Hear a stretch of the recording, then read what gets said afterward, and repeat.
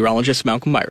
Live from the Momo Pizzeria and Ristorante Studios at 44th and O. Morning radio for the entire capital city. This is LNK Today with Jack and Friends on the voice of Lincoln, 1499.3 KLIN. All right, greetings. Welcome in on a Tuesday morning, February 7th, 2023. 32 degrees in the capital city to start your day, and another of many days where we should get into the 50-degree mark plus by this afternoon, and maybe actually see some sun with it this time today. It doesn't 50 or 48 or whatever it was yesterday just doesn't quite hit the same when it's cloudy the entire day long. Now, good news about that is of these next 5 out of 7 days, it should be in the 50s. Looks like we're going to have abundant sunshine throughout them. So cargo short season is back on. Got a good show for you today on a Tuesday morning.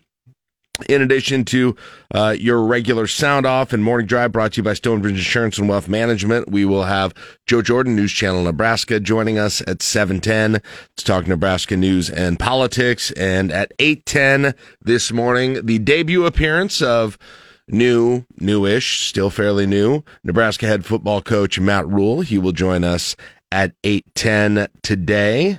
And so looking forward to get a chance to call Matt Rhule, to talk to Matt Rhule, I should say, on the show. I do look forward to it. Now, I was, Mark, good morning, Mark, by the way. How are you doing today? I was looking for some commonalities that we might be able to share with Matt Rhule. You know, I want him to be acquainted with the morning show staff at the hometown affiliate of his team, right?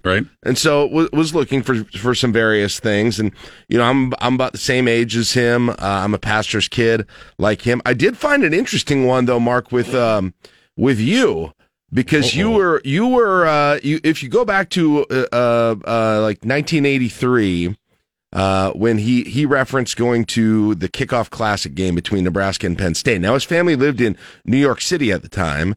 And he was a Penn State fan, but prior to that, his dad moved from being a pastor in suburban Kansas City out to New York City for a job he wanted to take there. And I realized they had a little bit of crossover there with when you were in Topeka, right? Doing radio. Yes. At a station that I'm sure would have reached suburban Kansas City. Oh, yes. And we happen to be the local the K-State flagship station. The flagship, yeah. For K-State, and because they had 3 flagships for the Royals. Okay. Kansas City, Topeka, and St. Joe. So he may have, unbeknownst to him, even heard, he and especially perhaps maybe his parents may have heard a little Mark Vail back in the day, way in suburban back. Kansas City or driving around Kansas. Could be. And the other funny thing about this, that same time, if you go back to it, in 1983, that was the Kickoff Classic that year. He referenced this at his opening press conference, how he went to that. It was at the East Rutherford, New Jersey, in the Meadowlands, and our own traffic guy, Chris Lofgren, he was the Husker cheer coach for the football cheer team at that point. So he was also at that game in East Rutherford, leading the cheer squad at that point. Well, we're probably probably all family. We just don't realize that. I mean, there you go.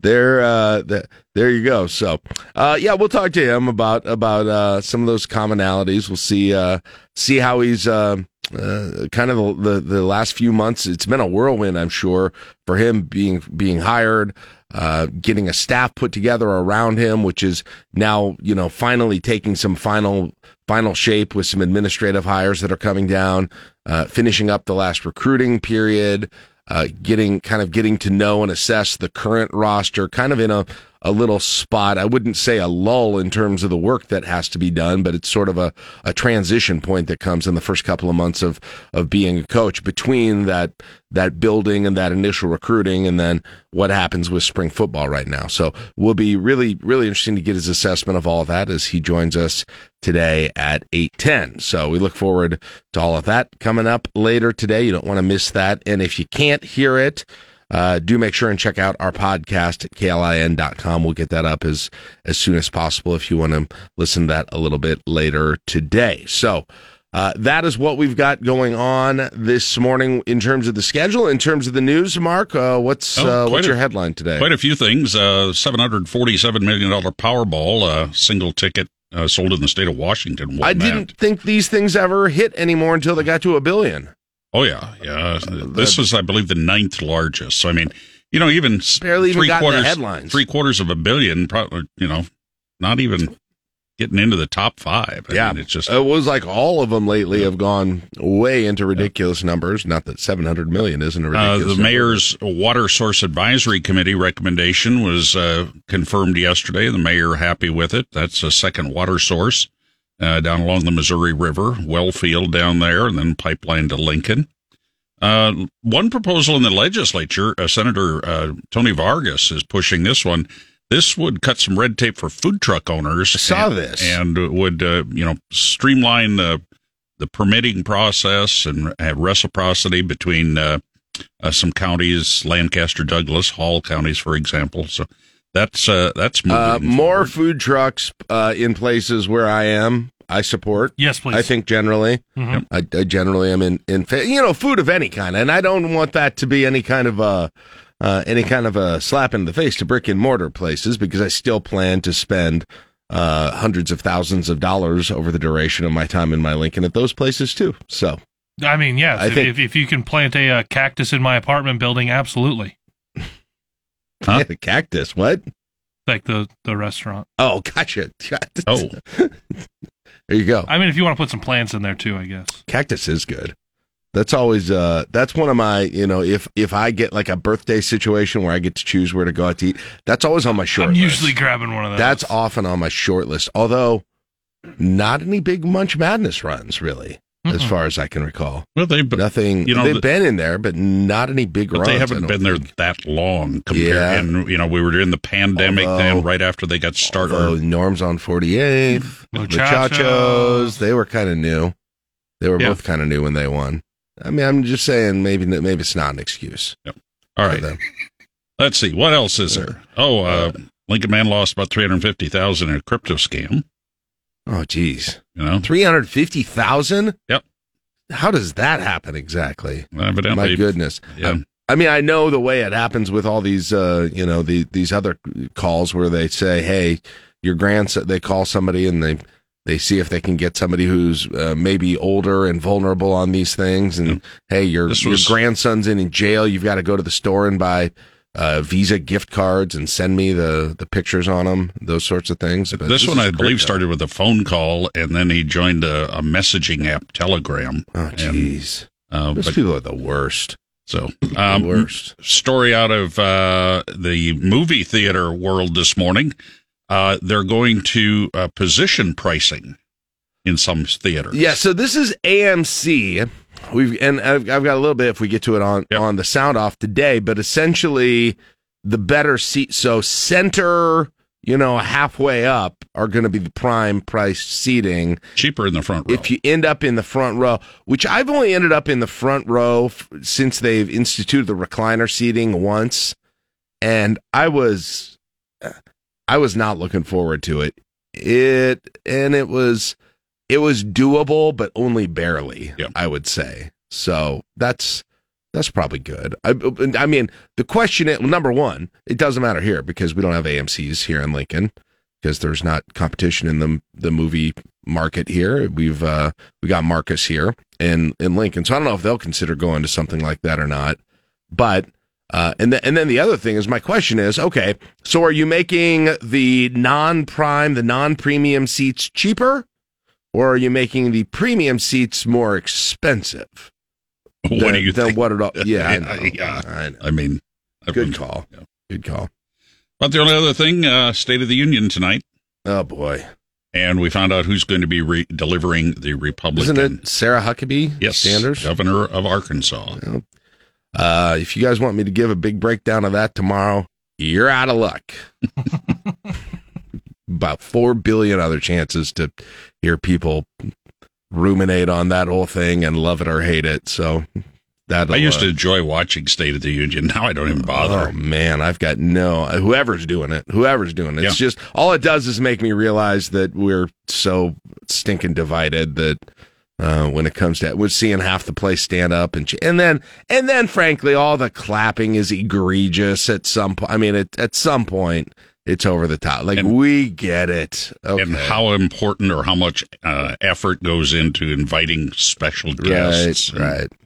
Anyway, if you're into it, enjoy tonight. That's enough. The other thing, this was another thing that I had seen, Mark. So evidently they were going to get going, or they have been getting going on this housing development that's by Wilderness Park that has been the subject of some controversy over the course of the last year. So this is across the street from this location that they do sweat lodge ceremonies. And you remember the city and some of the Native American community had some real back and forth on how to do this. The city did end up going forward, saying there were concessions made by the developer to try and allow for the least amount of commotion, I suppose, around that would be an issue. But there were a lot of Native American community and elsewhere who were unhappy with this thing. So they're getting going with tree removal on that thing, but it came to a standstill because there were protesters at the site at that point. About a dozen protesters there yesterday. They put up essentially a protest camp and a teepee early in the morning, and they said they were frustrated with some things because they wanted there to be another public hearing scheduled so there could be an appeal heard on the developments, the decision on the development by the Board of Zoning. They found out there was not going to be a hearing on that, so they have returned to the site at that point, and they are looking at next steps. The tree removal was at a standstill, so they stopped that, but they were told at that point that at Tuesday they're going to get going. That's today. Tuesday they're going to get going once again with the tree removal on this, and if there are problems, then police will begin enforcing trespassing laws at that time. And so who knows exactly what is going to happen today if the protests are still going on, if police have to get involved. Probably not an outcome that anybody wants with this whole thing. But the city's kind of stood strong on this thing, and they said, look, the Board of Zoning, they're an unelected board, essentially. They can't veto the city council. They can't veto the mayor on this entire thing. And so they essentially said, look, the planning department said, hey, this isn't going to be heard by the zoning board. They return the application, they return the appeal fee on this whole thing, and they said, we're going forward with this. And there was a lawsuit that was dismissed by the court, and I think that's what moved this forward, this latest round. Yes. Yeah. So they are wanting to go in front of the zoning board. The planning commission has ruled that the zoning board basically does not have jurisdiction to make a change here at this point, and they're frustrated with that. And so they were in the area today. You know, Mark, I guess I'd be surprised a little bit if they backed down now and got out of there at this point. And so you wonder if you're going to have a situation where you're going to have photos and videos of protesters being arrested at this site, which the city absolutely does not want on this whole thing. And by the way, this is, they're building, it's called Wilderness Crossing, single family homes, townhomes, apartment units. And I believe some affordable housing. Some affordable housing market rate is a part of that too. And this is Manzito Construction. They're saying, hey, we acquired the land, right? As it was not their land at that point, We went through all the red tape, all the governmental stuff, got all the permits, got all the okays from city entities, and so we're trying to go forward as we're allowed to under the law at this point. But those who are protesting obviously don't see it that way, and it could come to a head today. So that's the latest there. Oh, and there was a basketball game last night. And Nebraska women held on again. Making me nervous here. Jeez. That's kind of been a theme lately, is pulling out the wins, but making you sweat down to the end of it, huh? It didn't get as close as the previous game, but when you get up 20-3 to start, and you score 30 points in the first quarter, you're like, oh, that's great. Oh, they're talking about how that's the best first quarter the team's had all season. That's pretty good. And then, oh, that's the lowest scoring second quarter they've had all season. Okay, haven't really put this one away. Oh, scored a bunch again in the third quarter. Stretch this bad boy out to 20 again. That's nice. And then Northwestern starts the fourth on something like a 19-4 run. Yeah. Cuts it all the way to 7, and I'm like, you guys are just turning it over. They had at one point had 4 turnovers in 48 seconds. Yeah, I mean, I didn't see much of it last night, but I did just kind of looking back at it. It kind of felt a little bit like that Michigan State game in some ways. It was almost it was very identical. Just a couple things here or there. And Northwestern, to their credit, is starting to hit shots. The officials start calling just about everything, which ended up favoring Nebraska because Nebraska made 18 free throws in the fourth quarter alone. Jeez. Wow. So they got to the line and they took advantage of it, made 12 in a row at one point. But, man, there's something about getting to the second half of these games and not handling the pressure as well as they do through the first 2 quarters. So Nebraska's at 500 in the conference, and I don't know exactly. I tend to think in men's basketball, I'm evaluating this, like a winning record in the Big Ten is usually a kind of a good harbinger about whether or not you'll make the tournament. The women's Big Ten is also very strong, so I would say that's probably the case. They're 6-6, so they're now at 500, getting those 2 wins with 6 games left. So you think probably 4-2, and it looks pretty good. But within that schedule, you got number 5 Iowa, you got number 12 Michigan, you got 2 games against Illinois, and you got Northwestern again. Yeah. In addition to going to Minnesota, so. I mean, it looks just on who would be favored that Nebraska should be able to get 4 wins out of that, but there's not much room to slip up in that either. So yeah, and they've been riding that bubble line. Yep, yeah. And if they want to make it comfortable and no stress on selection day, you're gonna want to get 4, maybe 5 wins. Yes, as they finish out the season. All right, we got to check sports. Full sports coming up next from Caleb. We got the sound off coming up in 10 minutes. You listen to LNK Today with Jack and Friends on KLIN. Severe weather means interruptions. Check closings and cancellations anytime at KLIN.com.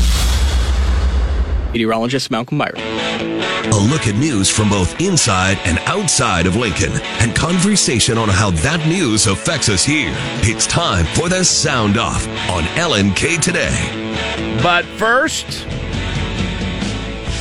don't forget, Matt Rule coming up at 8:10 today. Talk to the Nebraska head football coach. Look forward to that. Also, 3 days from now is Request Line Friday. And it's going to be your last Request Line Friday for 2 weeks, because we go from Request Line Friday to a week off for the Munch Madness selection show on the 17th. So be aware of that. It's going to be your last chance to put a request in for 2 weeks. We're not going away for an extended time, just for 1 week off. But this week is going to be in honor of Valentine's Day, which will be coming up the week after. But perhaps that weekend being a big time to celebrate Valentine's Day, we are going to ask you for your Valentine's Day song, for maybe that, especially romantic song that you want to dedicate out there to your sweetheart, if you'd like to. Doesn't have to be that though either. You might not have a sweetheart, so that's fine too. You might still have in the spirit of Valentine's Day, something that you want to hear. But we'd love to do that, and a good time for some dedications too. So you want to get those in prime time. You want to make sure that your significant other, if you're going to do that, is listening, and you're going to want to be early on the requests this week. I see we already have a decent amount that are in here on Tuesday morning. We've got some good requests, some good dedications on there too. Cool. All right, text those in to the Rick Stein Recognition text line today, or as soon as you know what you want this week at 402-479-1400, and we'll get going with the, as Caleb and I call it, the Aw Yeah request line Friday. You guys are like knocking down our doors. They're like, guys, you're 38 minutes into the show. When do we get news on the spy balloon? Okay. Calm down. I've got a spy balloon update for you. I know you want it, so let's hear it. Senators on Capitol Hill are preparing for Thursday's briefing on the Chinese spy flight and its next steps with respect to China. And President Biden claiming his administration is ready to deal with the fallout. We've made it clear to China what we're going to do. They understand our position. We're not going to back off. We did the right thing. We're now learning from U.S. military officials that the spy flight had the potential for explosives to detonate and self-destruct. Senior government sources telling us that they will analyze the remains of the flight at an FBI processing lab in Quantico, Virginia. The airship, which flew over several military bases in the United States, weighed nearly 2,000 pounds and was 200 feet tall. All right. That was bigger than it looked from those pictures from the ground. So wouldn't have guessed 200 feet tall. My wife added a page to our bedtime story last night for our daughter. A spy balloon? The very last page, it goes, "Good night, table. Good night, moon. Good night, Chinese spy balloon." Explosives on the thing. What? That should be a bigger deal, right? What's going on here? Well, that's what I was telling you. They could have had something in there. Yeah, well, and you're like, no, get a net, shoot it down, do whatever. Okay. Good thing they... Not in my America, says fine. Jack Mitchell. Well, but what happened? Did they not work? What exactly happened with that thing? It didn't look like anything exploded. It looked like it kind of... and then went down into the Myrtle Beach coastline there, into the water. All right. Maybe we'll get some spy balloon talk, State of the Union tonight. Ooh, I guarantee we will. What are we gonna? That'll just be a half the room applause type situation, definitely, right? Biden's definitely gonna reference. This is not the first Chinese balloon, probably. Right? Like that's the big thing. He's gonna throw. That's gonna get applause. That's now the big thing. Is their debate about whether there was one before and.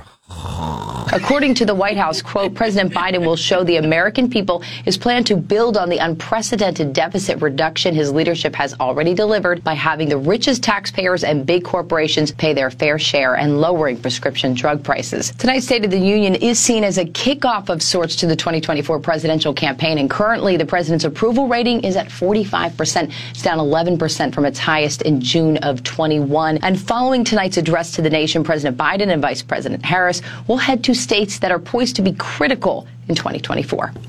Anybody ever kept track of how many of the things that are, I mean, it's kind of like a campaign, a State of the Union, where you rattle off all these policy things that you'd like to see happen. Mm-hmm. How many times those things actually happen with those? It seems rare to me. But yeah, it'd be nice to see an actual checklist of, hey, these are kind of the agenda items that were laid out. Right. Yeah.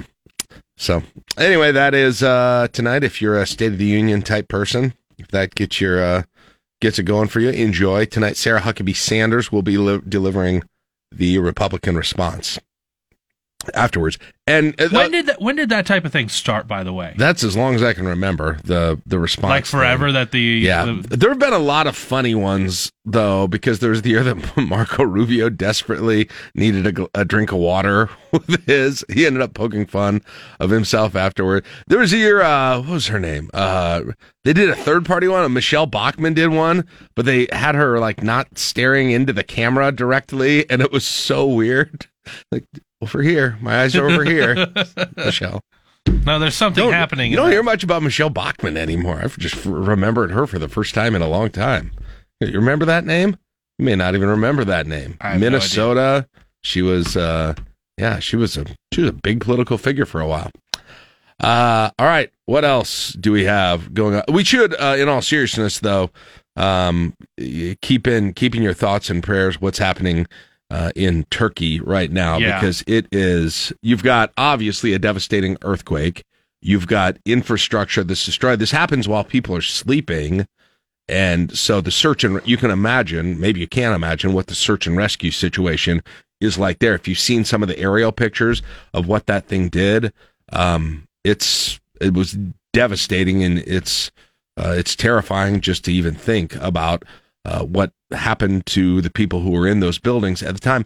And then throw on top of it that it is like bitterly cold winter weather there in Turkey right now. How so they're going through I don't know, look that up. I've been listening to some of the reports. I guess I haven't heard any of the numbers of exactly how cold that it is, but it's 36. Oh, it's 36? Okay, well, I mean, it's not warm. No, they were some of the reports, and probably that was particularly in the overnight hours, where it was especially bad with wind and snow, and maybe it's getting better here at this point, but that's a challenge too. Through snow and freezing rain, rescue workers have been continuing their efforts. Survivors who've lost homes and loved ones huddle round a wood fire. We haven't eaten anything since morning, says this man. Our children are very hungry.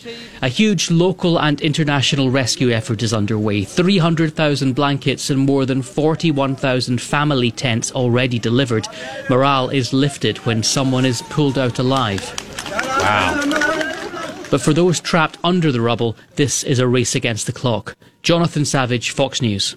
Yeah, so that's a few hours old now at this point, but they were just past 24 hours on this late yesterday, and still pulling, I can't imagine what that would be like, being under that rubble for that time, really not being able to move, still surviving, just hoping that somebody is going to come and rescue you, but a race against the clock at the same time too. Yeah. I mean, you've got to find these people fairly quickly here at this point. So a terrible situation in Turkey and parts of Syria as well that were impacted as well by this whole thing.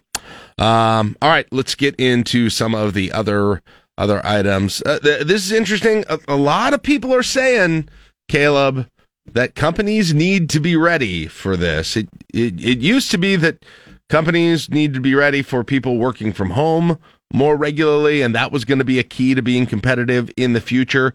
Well, now it might not be about where you work, but about how much you work. Is the 4-day work week gaining so much momentum that companies in this country especially are going to start making that, or needing to make that, something more normal? Some employment agencies say a 4-day work week will become more popular in the coming years and that companies need to be ready for it. That as a bill is being proposed in Maryland to reduce the work week to 32 hours. Employees suffer from burnout, they suffer from stress, health problems, mental health problems from working too much. Maryland Democratic Delegate Von Stewart basing his bill off research by 4-Day-a-Week Global, an advocacy group that found companies with 4-day work weeks had higher profits and production, better recruitment and retention. Though bills in California and the U.S. House to lower work weeks have also been introduced in the past and failed. Jeff Manasso, Fox News. It feels like there's a sweet spot somewhere between 32 and 100-hour work week, right? You know what I mean? It's interesting. They talk about stress and burnout and all of those things, and I very much get it, but it does seem like there's a middle ground in there where it's and some people it depends on the type of job that you've got, obviously. Yeah. But I mean, here's my overall question. If you go through and like you change the work week with everything, are you losing a fifth of your wages?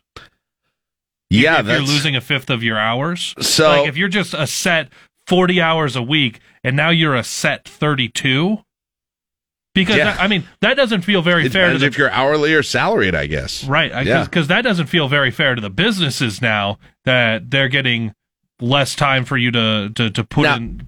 I guess depending on how efficient you are with your work, time doesn't equal efficiency, but... And just to be a little more clear about what Maryland is doing, it's not a mandate that people can... No, I'm not saying you're saying that, but what it is it proposes creating a pilot program in the Department of Labor that would incentivize the adoption of a 4-day work week. So... if you've got a big company, i.e. bigger than 30 employees, if you transition to a 32-hour work week without cutting pay or benefits, you get a state tax credit. Okay. Is how that works. You've got to stay in the pilot program for a year to receive a tax credit, and a maximum of 2 years, you get that tax credit. So that's how it works. It would be scheduled to go in effect in July if it would actually happen. California introduced that, as was mentioned as well, and that one, lawmakers changed the definition of the work week from a 5-day, 8-hour-long day to 4 for companies with more than 500 employees, which for that one, that would mean that'd be a little different than what they're doing in Maryland. That would essentially mean you're getting overtime if you go over 32 hours, and so that would be for hourly employees. So I don't know, a little bit of a micro trend. We'll see exactly, though. I mean, trend in that it's being introduced. It's probably a ways from being sort of the rule and the norm at this point, but there is some discussion that could be moving that way. Mark brought this up here at the beginning of the show.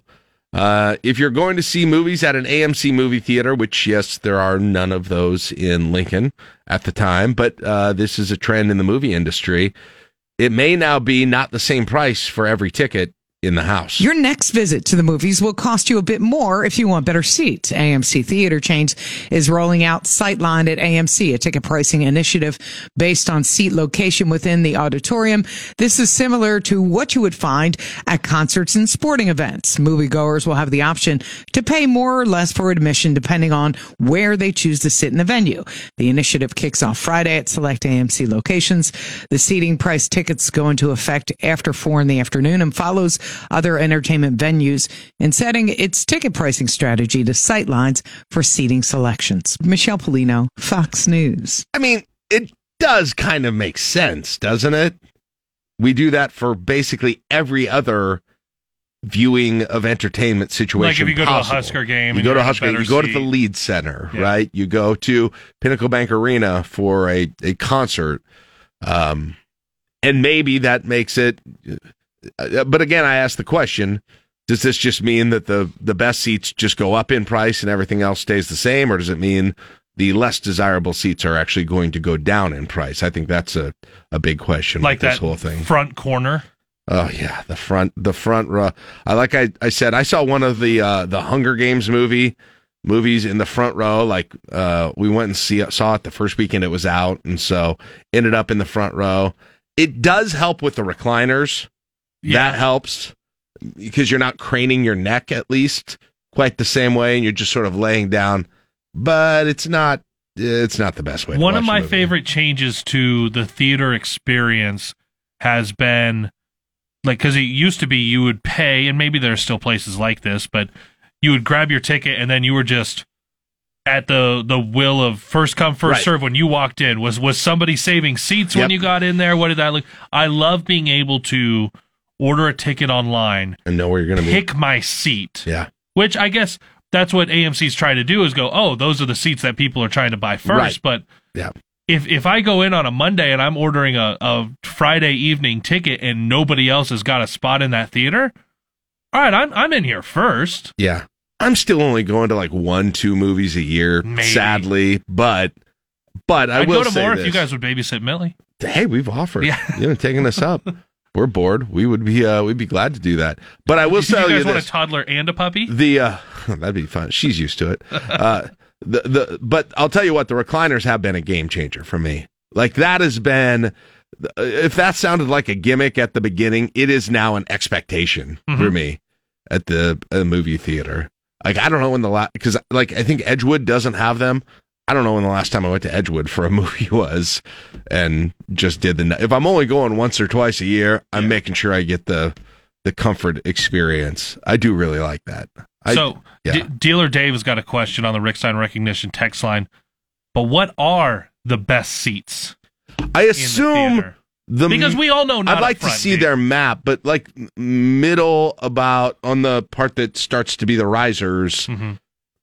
I would say anywhere. I don't know, anywhere? Is it anywhere the whole middle of the risers? Is it anywhere on the risers? Like how, if you're picking anywhere, right? You're picking about halfway up or 2/3 of the way up, right? On the risers in the middle. I'm saying in the middle, slightly above halfway. Yeah, halfway to 2/3 of the way up is prime time. And if I'm erring on, okay, that's not available, I will stay in the middle and go up a little. I was going to say, would you rather go lower or would you rather go to the side if you had to move away? Lower versus the side? Yeah. I would go to the side. Like the aisle? Yeah. So the distance and the height is more important than... Yeah, because if you get too close, it's the same thing we've talked about with the TV. There's only so much your brain can actually comprehend. Right. That's why I can't get too close. Even with being able to recline, it's like that's not even going to be worth it. Unlike my TV at home, which is, I don't know what it is, but I can't, I don't know, it's eyesight or what, or if I've been spoiled by big TVs. We got a fine-sized TV. It's not like gaudy or huge. It's maybe a touch bigger than the ones that we've got in here, which I think maybe are 27-inch in our living room. But I sit back on my couch and I try and watch at the back of the room, especially if I'm watching basketball or something. I'm like, I can't see. What is this? A TV for ants? Is that Derek Walker or Sam Hoiberg? I can't tell. Oh boy. Oh, look we got another concert ticket controversy. The Swifties are done with theirs, but now, oh boy. And now it's not that they're mad at Ticketmaster. No, Bruce Springsteen fans are mad at the boss himself. Ooh. The Bruce Springsteen fanzine, known as Backstreets, is closing its doors in response to Springsteen concert ticket prices. Backstreets announced Friday that the protest against Springsteen's dynamic pricing in an editorial from editor-in-chief Christopher Phillips, which read, "If you read the editorial Backstreets published last summer in the aftermath of the U.S. ticket sales, you have a sense of where our heads and hearts have been. Dispirited, downhearted, and yes, disillusioned." The protest comes after the Rockers' manager defended having tickets that went for nearly $4,000. Michelle Polino, Fox News. That's why they call him the working classes rocker. $4,000 tickets. Singing songs about getting under the hood of the car. Just your everyday that kind man. of thing. Last but not least, well, we now know what's going to happen in the Super Bowl. If you believe the Madden video game. They did the official simulation. Oh, I thought you were going to talk about the leaks that came out a few days ago. On what? Because they started talking, there was so much talk the last couple of weeks about how scripted, is the NFL actually scripted? And someone went through and they posted, and because it's on the internet, you know it's true, the script of the NFL championship. Of the Super Bowl? Of the Super Bowl.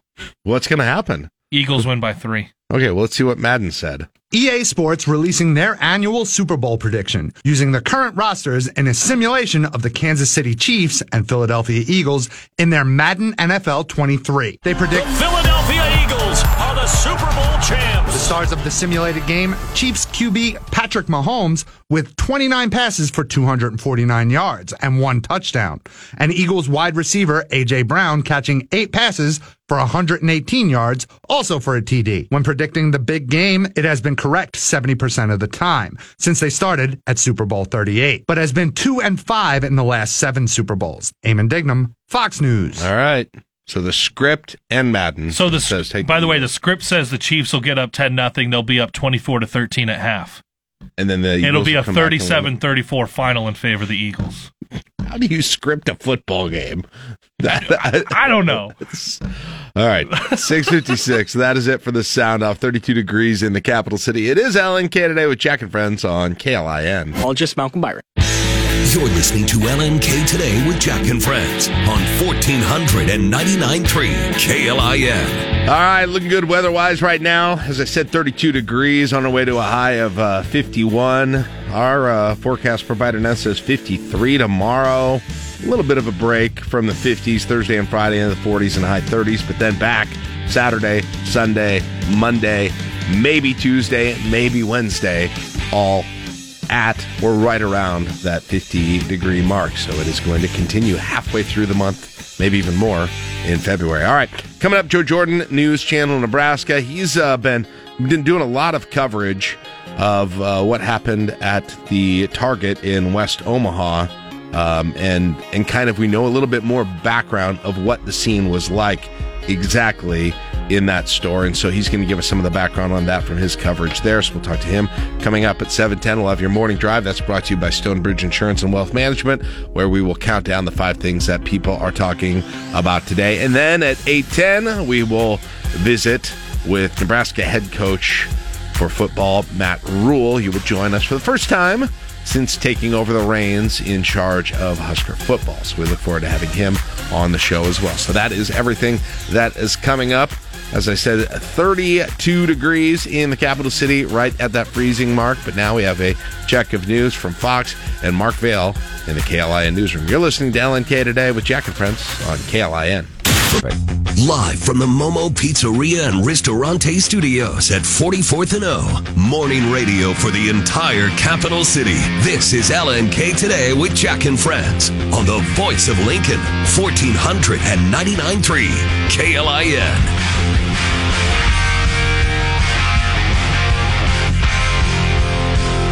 All right, 7:08. Welcome back to LNK Today with Jack and Friends. 32 degrees in the capital city. Glad to have you back with us. And joining us right now from News Channel Nebraska is Joe Jordan, investigative reporting on Nebraska news and politics. Good morning, Joe. How you doing today? Good to have you with us. Joe. Let's get into some of your reporting on this, just terrifying incident.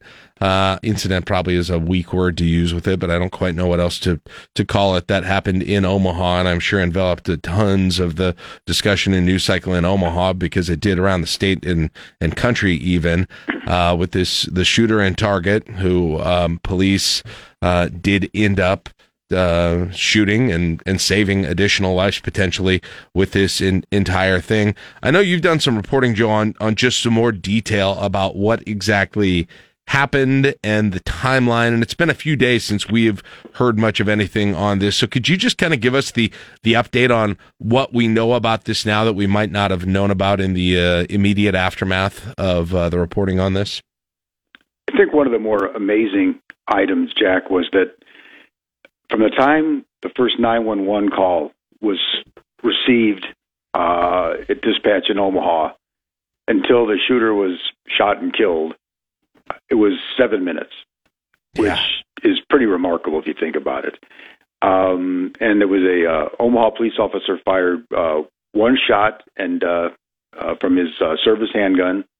There was a state trooper, quote unquote, alongside him. And the two together, according to the police, is all this is, according to the police, shouted 20 loud verbal commands in 15 seconds, telling him repeatedly to drop the weapon in any variety of ways. He was holding an AR-15 military-style assault rifle, which he had bought just 4 days earlier at a Cabela's, I think in Omaha, but it wasn't totally clear where the Cabela's was, but I presume it was in the Omaha area. So that was probably the most, in terms of the timeline, it was 7 minutes from the time the first 911 call comes in until the officer fires one shot and kills him.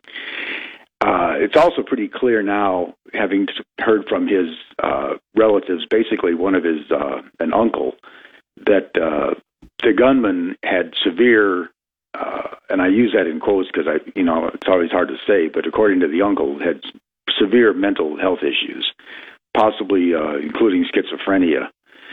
And for whatever reason, and I'm sure there's plenty, he wasn't able to get the help that he needed, or if he was getting help, he walked away from it. Who knows if he was on medication? All those things haven't quite come out yet. But he was, from what we understand from at least this one relative, the shooter had extreme mental problems that were not able to overcome, and wound him walking into that Target store in West Omaha a week ago today, actually, and pulled into the parking lot. I think the timeline was 11:49 is when he showed up, and then he was first spotted on another camera from Target 7 minutes later, taking a cardboard box out of the car and walking into the grocery part of the Target store. And then a few minutes went inside the store, came back outside the store. Then when he went back in, he started firing a couple of rounds off, supposedly at a Target employee, and then a couple times up in the air. It's not 100% clear he was actually trying to shoot anybody. Maybe he was, maybe he wasn't. We don't really know, and probably never will know. He apparently fired one of his rounds at a drink cooler, and that was when I think one of the first. Right after that was when the first call went into Douglas County that there was an active shooter inside the Target building, and then police got there at 11:59. They assigned a unit at 11:59, and then it's 12:06, 6 minutes later, a police officer from Omaha shot and killed him. And one other remarkable thing about this, within 46 hours, that Target store reopened. Wow. Which was amazing, I think, on a lot of fronts. First of all, from what I understand, I was actually at the Target store when it reopened. I didn't go back inside, but it's my understanding that you would not know that there was any incident that had occurred there.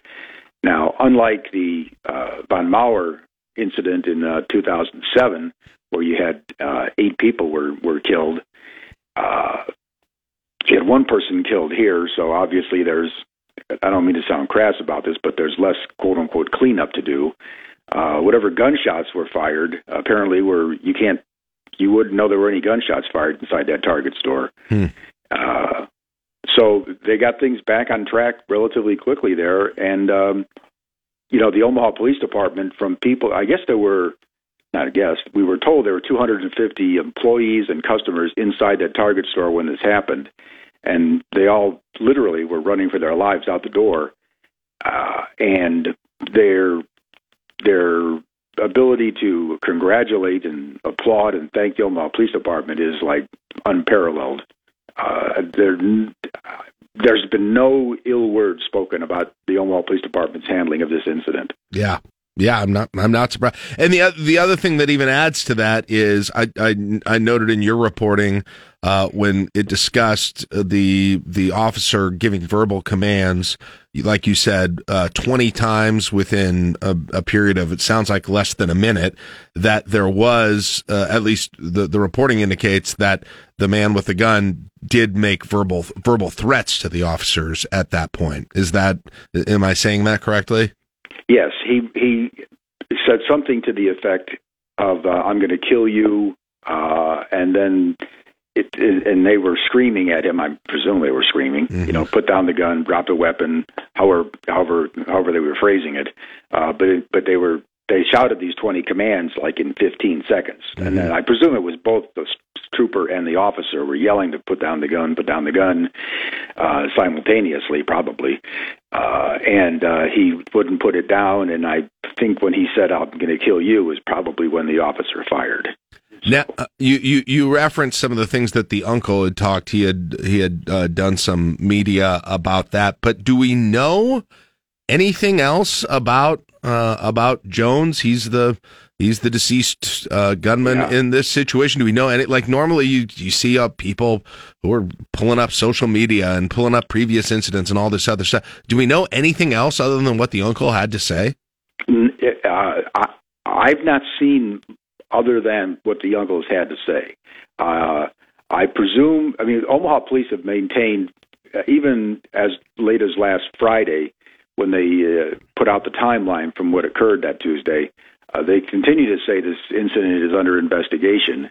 So I'm thinking that somewhere down the road, they may release more information about his background and how it got to this point.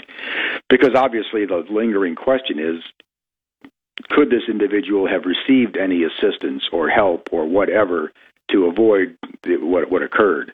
It's still remarkable. I don't think I know I'm not the only person that thinks this. It is remarkable that no one else was injured or killed in this incident. I mean, it is.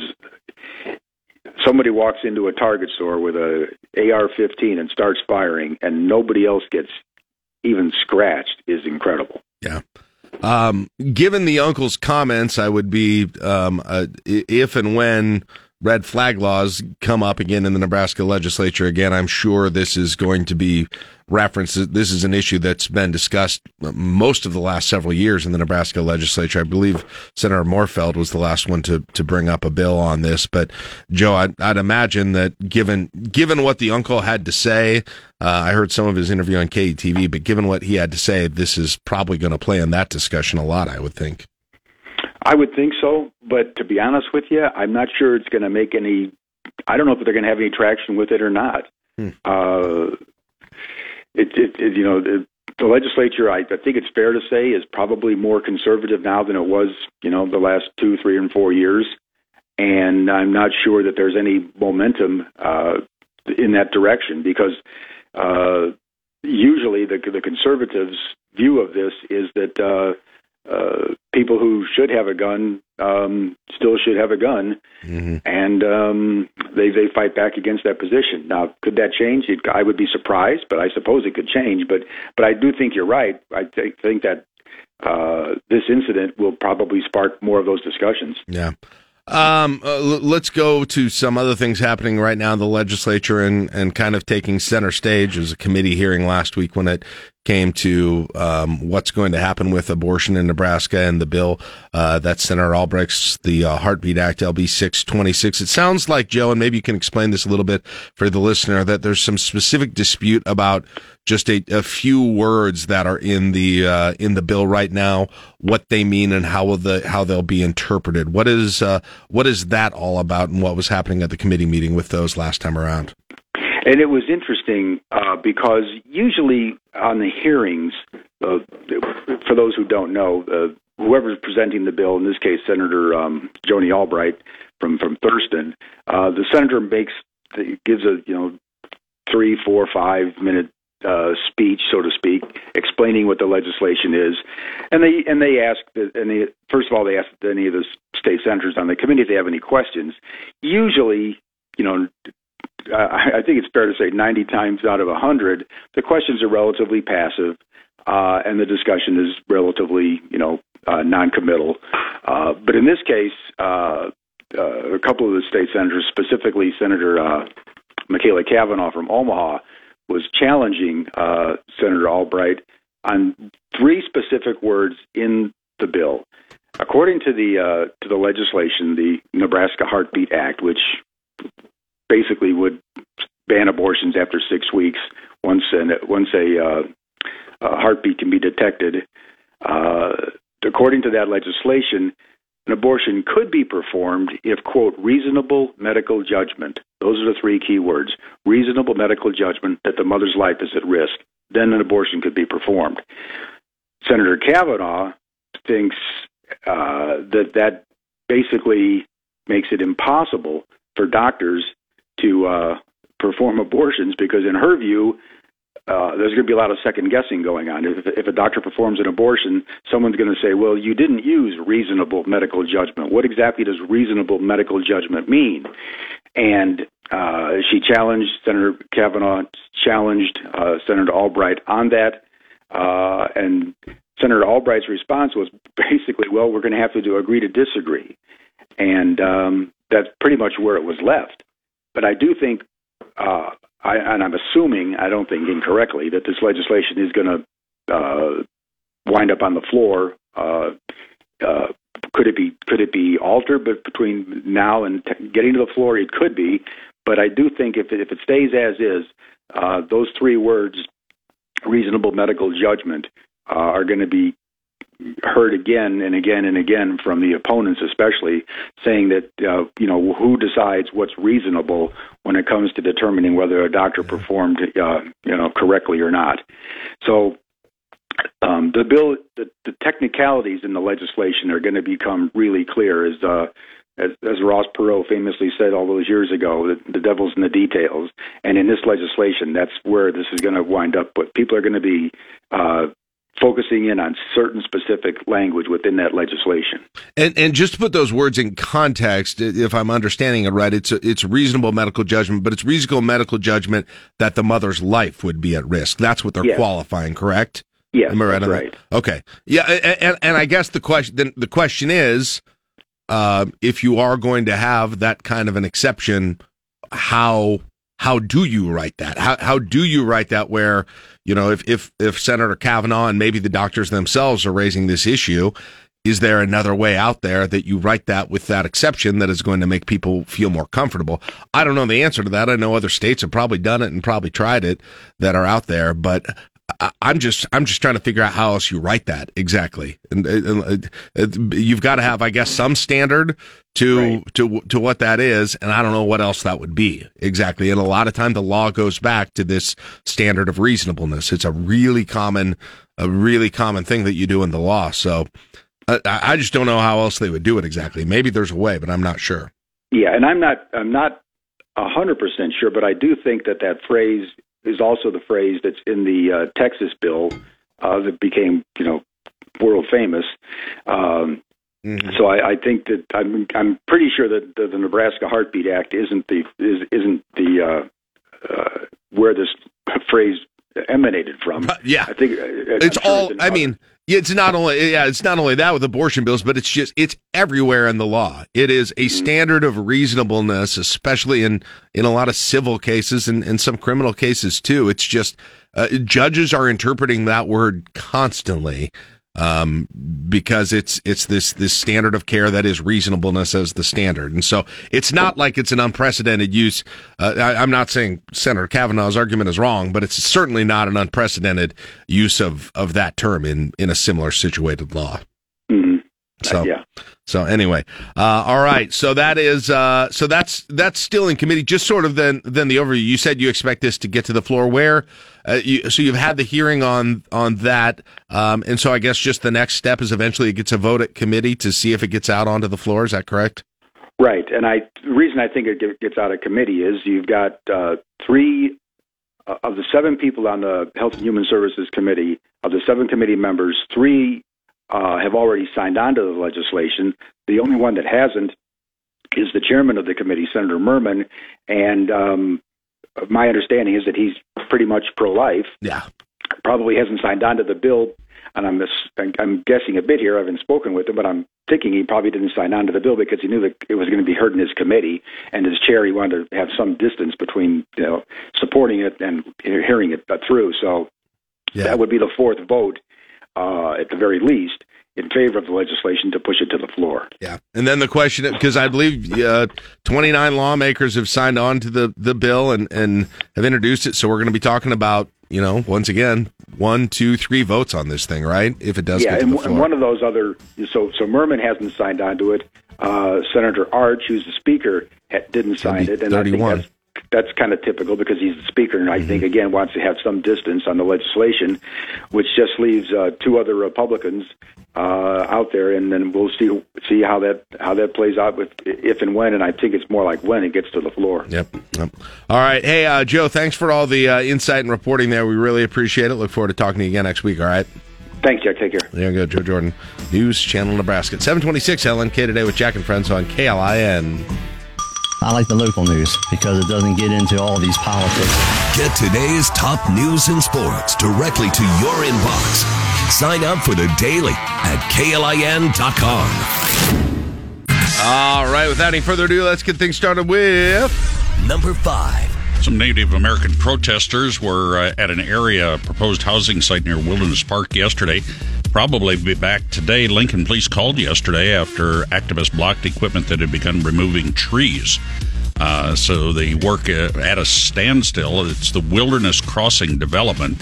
Protesters said they were told that tree removal work will resume today, and the police will begin enforcing trespassing laws if that happens. Yeah, and the protesters are frustrated that they did not get an appeal hearing, a public hearing by the Lincoln Board of Zoning. The city has stood by its decision, basically saying, look, the Board of Zoning isn't going to come in and repeal what the city council and the mayor did on this thing as well. And so the city said, look, that's just not the proper channel at this point. And those who are protesting, obviously, they want to leave no stone unturned in terms of what they might be able to do to put a halt to the development that is happening there. And so it looks, Mark, like everybody is set in their position right now. There's not a lot of negotiating room left in this thing. And there has been, I mean, let's make it clear, there has been a lot of discussion, a lot of negotiation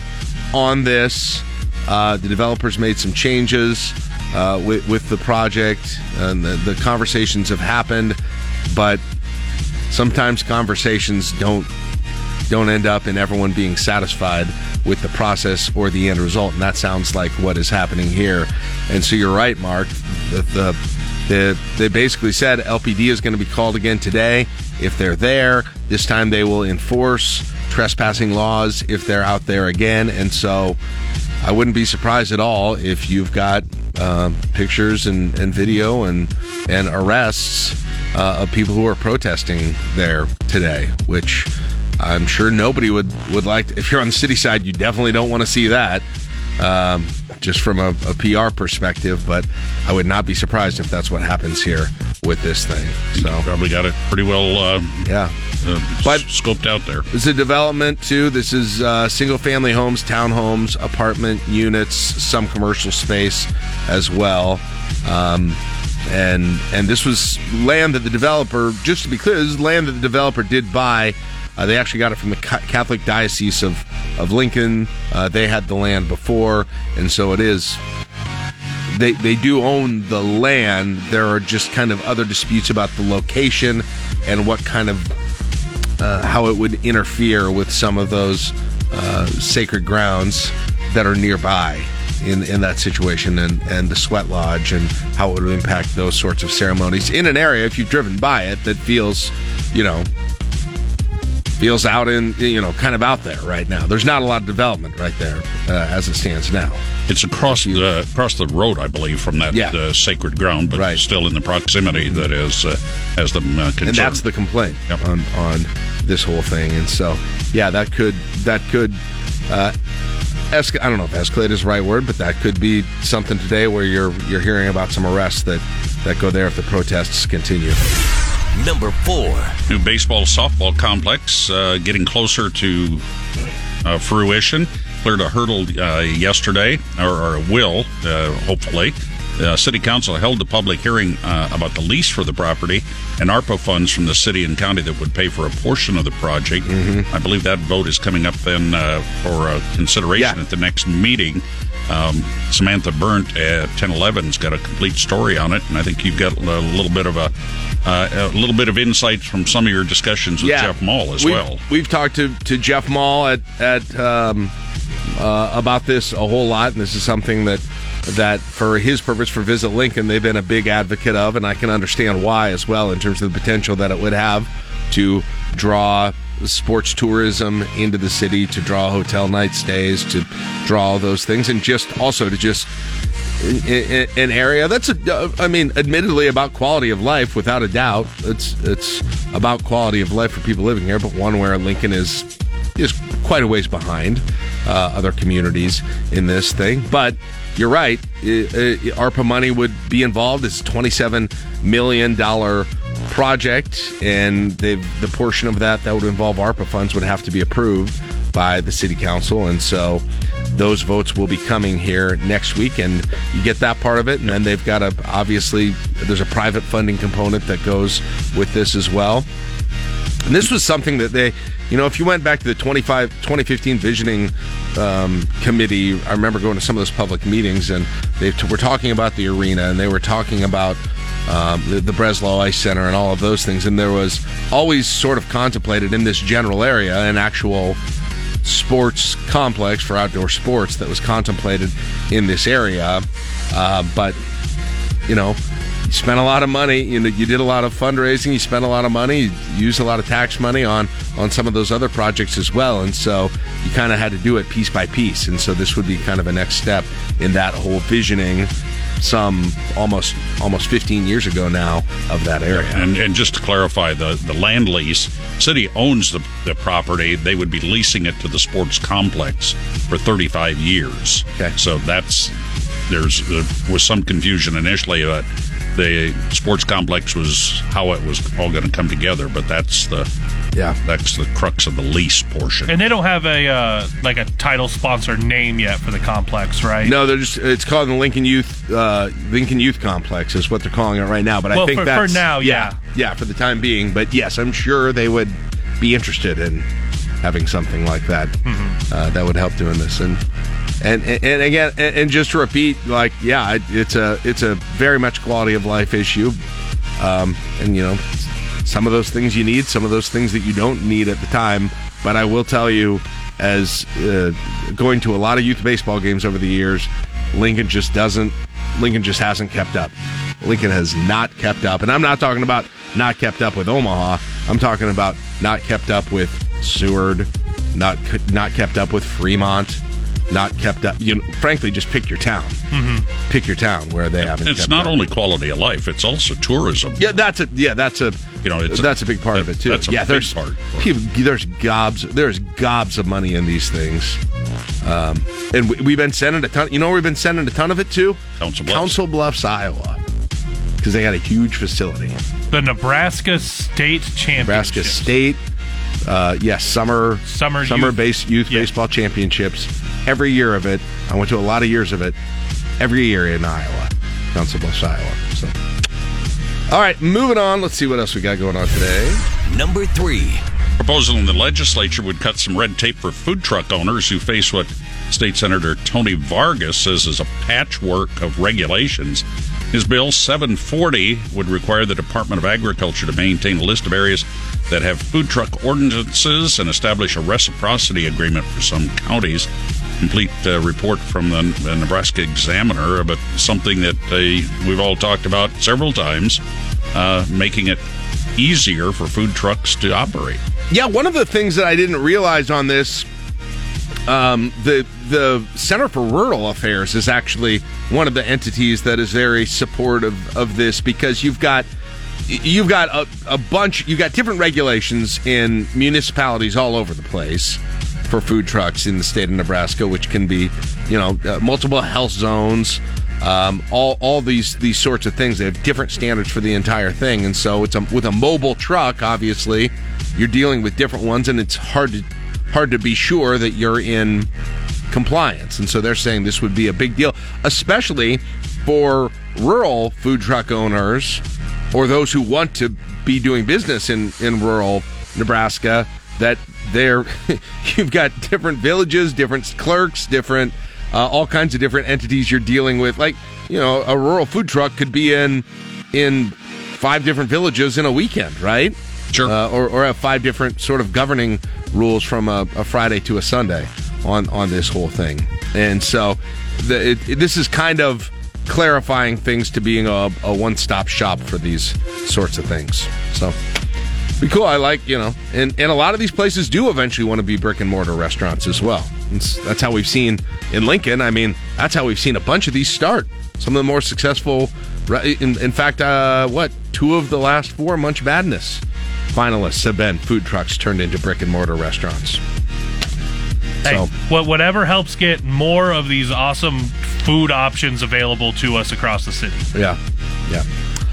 So we'll see where that goes. Previous iteration of this didn't get out of committee. We'll see if there's enough support for it to do that this time.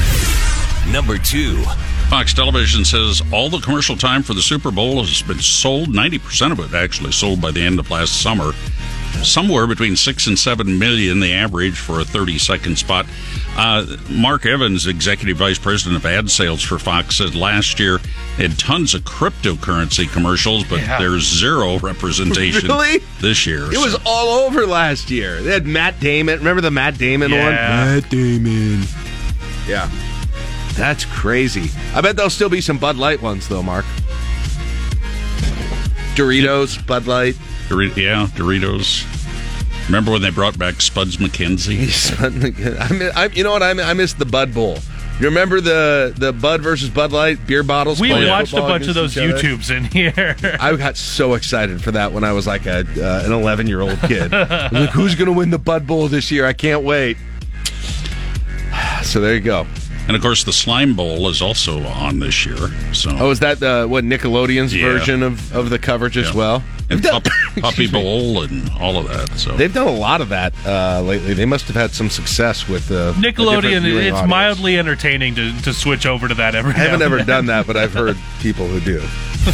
Number 1. And we're going to get some firsthand UNL football conversations going here in about 20 minutes. Yep.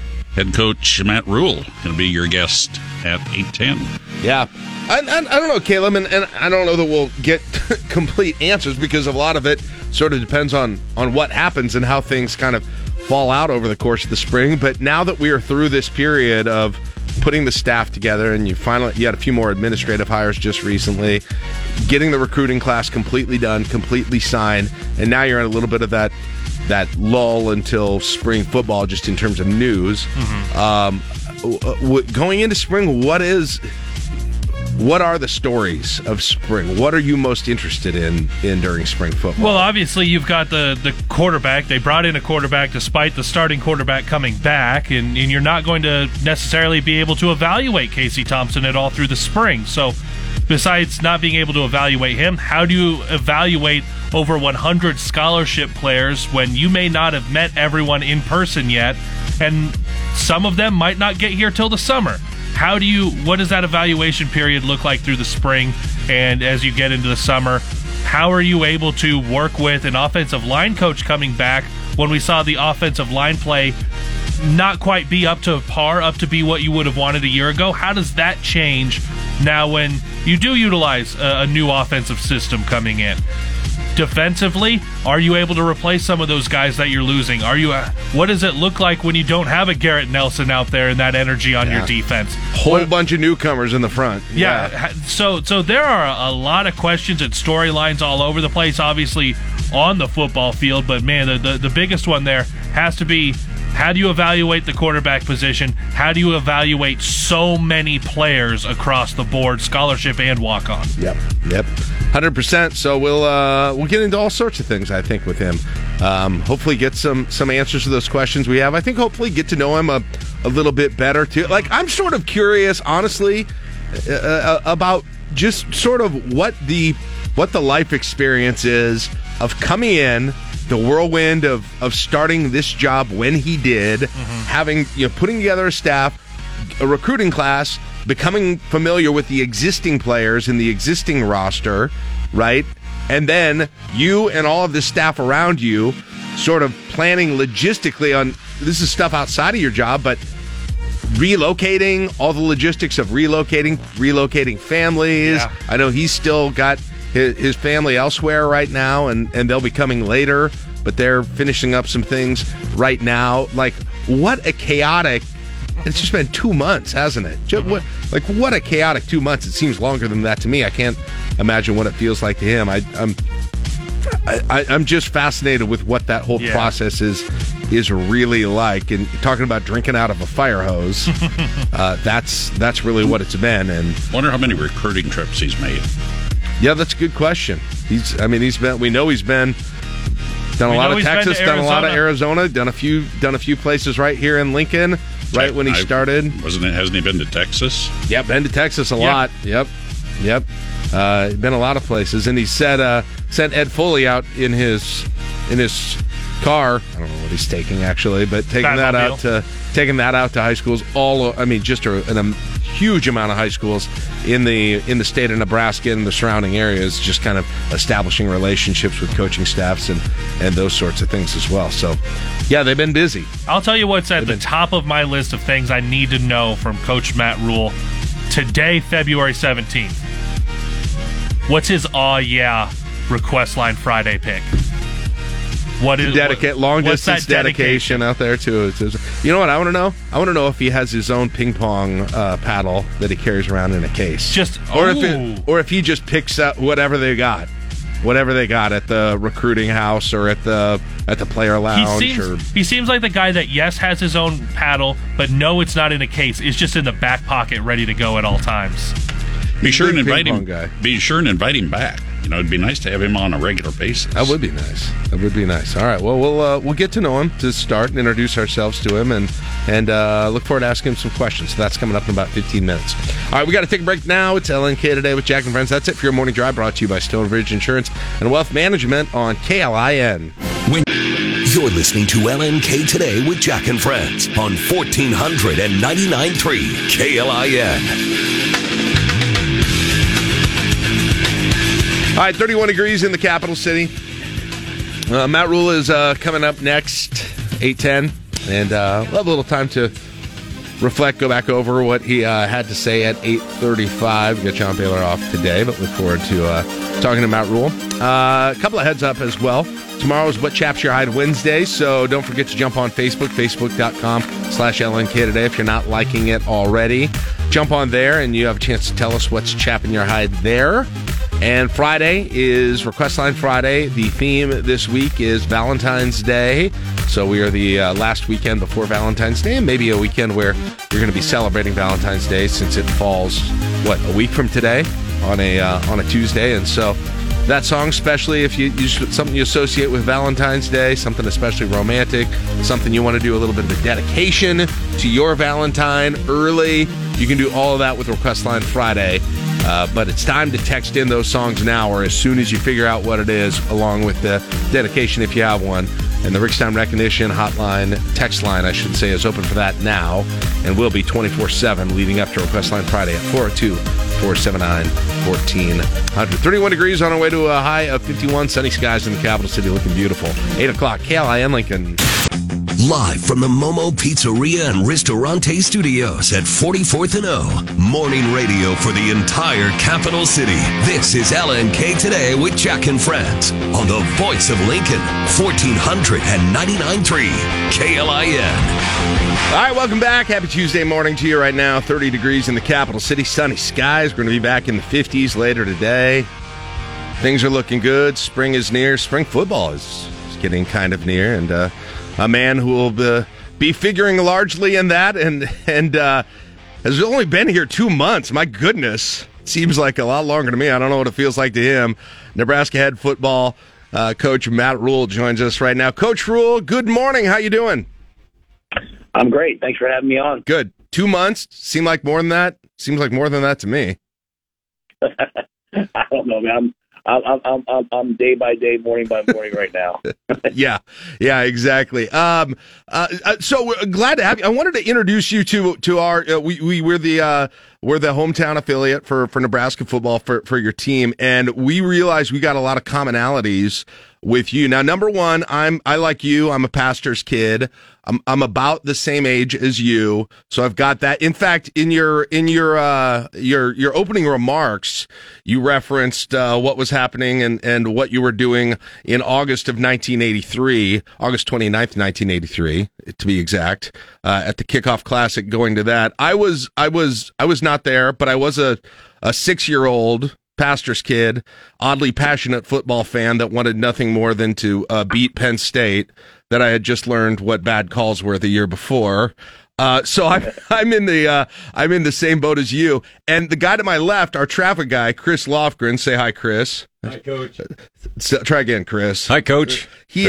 Chris was at the game. You may have seen him. Chris, you were the coach of the cheer squad at that point, right? Yeah. At East Rutherford, New Jersey. We had a lot of stuff going on that day. We were also celebrating, my wife and I, our wedding. And so it was a working trip. So I had to go to the game, and I also worked for the Alumni Association at the time. And we had the cheer squad, and then my responsibilities were hosting the Husker pep rallies before away games, and we had a pep rally in Central Park in New York City. Wow. That was really fun. Wow. Right by your stomping grounds there, Matt, at that point, right? Yes, sir. Yeah. Yeah. And then we got our news guy, Mark, who, this is interesting because I know your family moved east from suburban Kansas City. Mark, at that time in 1983, was managing a radio station in Topeka, Kansas, WIBW, that your folks might have listened to K-State Royals or K-State football on. Right, Mark? Do I have that right? The information right there? Pretty much, yeah. It was about that time that I got into the Kansas market. So welcome to Nebraska, Coach, and looking forward to a great season. Thank you. And then Caleb Henry, our sports director, who was not alive at that point. I'm the baby millennial. He's our millennial. We got the two boomers. I'm the X. He's the millennial. So Caleb, take it away. What do you got? All right. Well, Coach, because I'm the sports director, I'll actually ask you a question here. Yeah. So you guys have been here, and I'm very curious where that desire comes from for you. And you've obviously done it other places, but to make an impact in the community, make yourself known to a local community, your presence known across a state with all of the high schools. You've been at other Husker events. Like, where does that desire come from for you to be known and be part of a community, even though you've only been here a couple of months? Well, I'd say, first of all, it's not to be known, but I am part of the community. I live here, right? So, I'm just a regular guy. Like I went to the basketball game the other day because I wanted to watch it. I wanted to watch the game, right? I wanted to see the basketball game. And then I walked. I'm renting a little apartment downtown. I walked home afterwards, and people were kind of like shocked that I'd be walking with the people, home. And I'm like, well, I'm a person, and I have to get home. So, I think like a little too much is probably made of it. That being said, when you talk about the community, I do feel a strong part of, like, all of our lives should be to impact the community and leave a place better than we found it. So any way that I can do that, I'm proud of all the student athletes here at the University of Nebraska. And so whether it was going over to UNO and meeting the hockey team, whether it was watching the women's tennis team last week, whether it was watching gymnastics, women's basketball, football, then the track meet, like, I'm only going there to support the student athletes, A, because I like to watch sports, but B, I see these kids. I see them in the training tables. I see them training. And so I want to, I want to support them, right? So, because I want them to be seen. So it's nothing special like, hey, I want people to be like, wow, Coach Rhule's awesome, or Coach Rhule's great, or anything. I'm going to go enjoy, living my life, and I'm going to go to dinner, and I'm going to go see shows, and I'm going to do what everyone else does. Hey, Coach, you mentioned, being in an apartment and your family's not here yet, and I know you also have a bunch of assistants that are there that are probably managing kind of the logistics of relocating at different times and all the things. Like, I know you don't want to be a, kind of a woe is me or woe is us sort of a situation, but like, legit, what is that situation like for you and your staff, where you're sort of managing the logistics of your life and then going like drinking from a fire hose right away with this job as well when it comes to recruiting, meeting your current roster, working in the transfer portal, finishing out your staff and those sorts of things? Yeah, the work's the work. The work's fun. I mean, it's, this is what we like to do. I mean, I like to recruit. I like to get to know new people. I like to get to know the guys on the team. We've been trying to do a good job of eating a lot of meals with the guys and spending time with the guys, whether that's, last night we had, meetings, and then we had Chick-fil-A for everybody afterwards, or, going to breakfast and lunch with the guys, or, I've been trying to take a couple guys out to dinner here and there just to get to know them. So that part's fun. The only part that's difficult is, as you said, like, just not being around my kids, I did this 3 years ago, and now I'm back away from them for several months at a time. And, every time you see them on FaceTime, they're a little bit more bigger, a little bit different. Yeah. So that part's not fun, but, we have to make sacrifices in life, and I'm hopefully doing it for the right reasons. Coach, there's been a lot to do about watching the staff come together. Where were guys going to come in? Offensive coordinator, different assistants, the support staff, and we talked a lot about, before you put your staff together, what the size of that assistant pool was going to be. But then we also watched the size of that support staff. For you, what's the benefit of having a support staff that size that's the biggest in the Big Ten Conference? Yeah, well, we're trying to do it.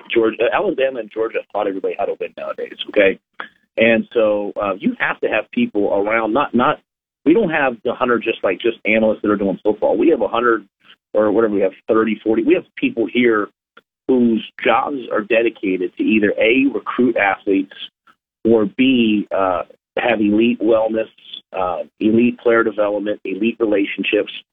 Because in today's age of the transfer portal, you better have a bunch of people in your organization that wake up every day and are saying, like, hey, what can I do for our student athletes?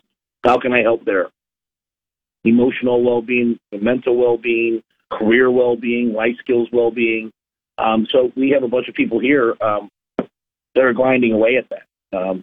A lot of staffs all over the country that they're still putting that on the 10 assistant coaches like they did, 25, 30 years ago. But the world has changed. The parameters have changed, man. And they're burning out coaches. And so we have a bunch of people here. I mean, we work a lot of hours, but we do it for the benefit of the student athletes. And so, it's different than maybe what was here before, but people want to be here. And most importantly to me, I want people that are waking up every day saying, how can I serve the student athletes? How can I serve the men of Nebraska football?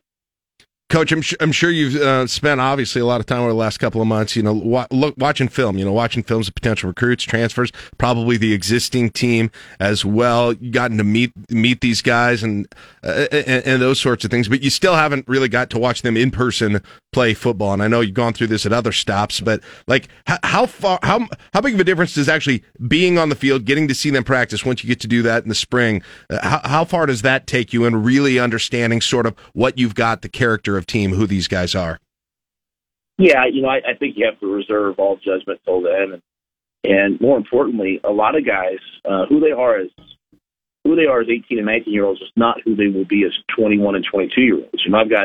I've got two kids playing in the Super Bowl for the Eagles. One's on IR, one's Hassan Reddick, who probably should be the Defensive Player of the Year. If you would have talked about both of those guys as freshmen or sophomores, you would have thought, well, maybe they'll be good college players. And then Hassan ends up a first-round draft pick. Sean ends up a draft pick.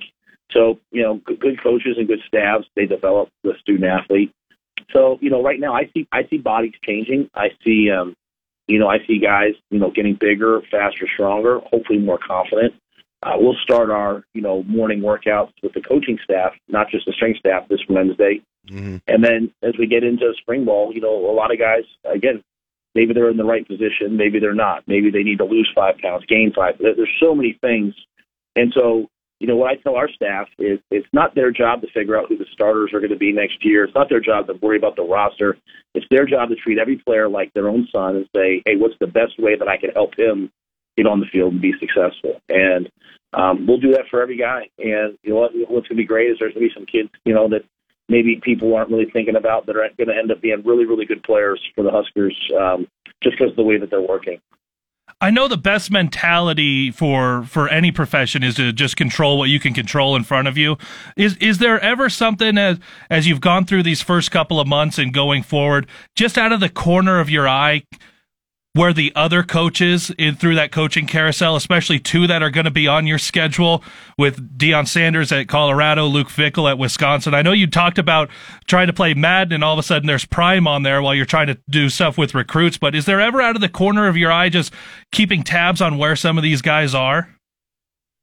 Not really keeping tabs. I think the one thing, I got a lot of free time because when I do get home at night, there's no one there, right?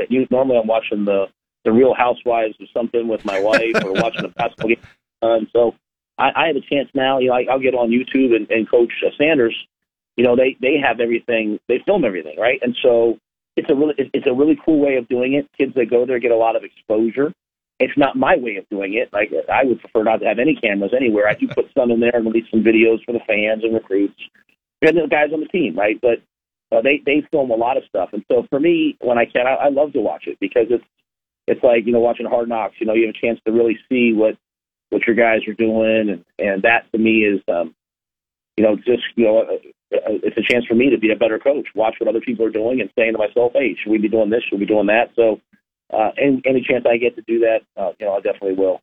What's that experience like of watching your own team? I'm assuming you went back and watched your own team in previous games, your own players that are coming back to get an idea.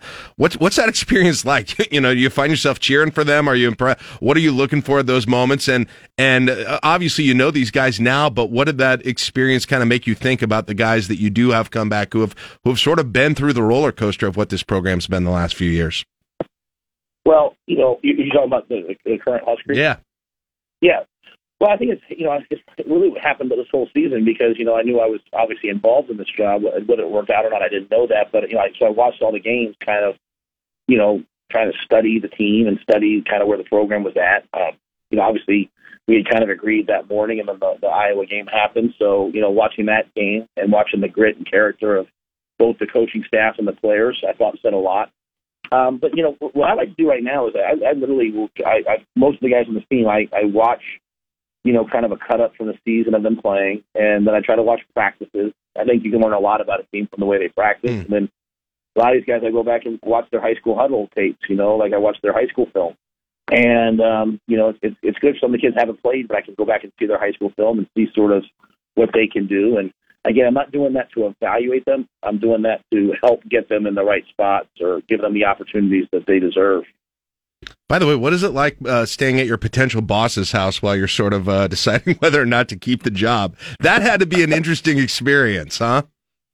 No, well, let me say this. Angie Alberts made the whole thing be pretty elite. I mean, she picked us up, and she was, we didn't know them, and she was so kind and unassuming and friendly and gracious, and like my wife is like a perfectionist, right? So to like stay at someone else's house, like just without knowing them, but Angie just made it so good, so comfortable. I think that's a big reason why we felt comfortable about the job. It was just spending that time with Trev and Angie and knowing that at the end of the day, I believe being a head coach, you need to have an elite partnership with somebody, and so I had an elite relationship with my AD at Temple, Pat Graff, an elite relationship with my AD at Baylor, Mac Rhodes. And so I wasn't going to take a job unless I had that sort of feeling about the next AD, and probably spending the night. I'm kind of a messy guy too, so my wife made me clean everything up. And, like you really got to feel like you got to make the bed really nicely when you leave. I feel like and that kind of like not leave toothpaste stains, that kind of stuff. Yeah, bounce a quarter off that thing, so. But you reference a little bit, and I know Nebraska fans are really familiar with what you did at Temple, what you did at Baylor, and those transitions. You got a lot of people around you from those situations as well. Do you have any sense? But obviously, not every job is the same. Do you have any sense of how this I don't know if it's a rebuild is the right word or not, but what you're doing here is different because everyone is going to be different. And I know a lot of people are going to say, okay, this is kind of the trajectory. This is how Rule does it. He goes through it. He hires these types of guys. This is what he does. But how is Nebraska, at least from what you can tell now, how does it feel a little bit different, those, even though I think you're probably hoping for the same result? Well, let me say this. It's definitely a rebuild because, they won 4 games last year and 3 games the year before, and 3 games. So that part of it, it's not what was happening wasn't working. So it's definitely a rebuild. Now, what does a rebuild mean? I think you rebuild your team every year. You know what I'm saying? I think every year you look at what you have and say, okay, what do we need to do? I like the players that are here. I think the team has been close at times, but sometimes that can be a disease, right? The disease of being close, the close loss. Like, we're better than no. At the end of the day, you go out to play. Either you win, you lose, and you go from there. I will say this: when I walked into a Temple with a team that I had been a part of, a year before, but they were moving up in conference, right? So anytime you move up in conference, that's going to be difficult, and so. That was sort of the challenge early on, was just we had to get the rosters where it's supposed to be. When I went to Baylor, they were coming off a scandal. We had 45 players. We had 3 offensive linemen when we finished that spring. I had to move 2 tight ends, the offensive line. I played with 2 guys on the O-line that were less than 280 pounds. I mean, I know that season will always be on my record, but, I was proud of what we did that year. That was hard. Mm-hmm. This is a team that won 4 games that probably could have won 6, but that has some good players.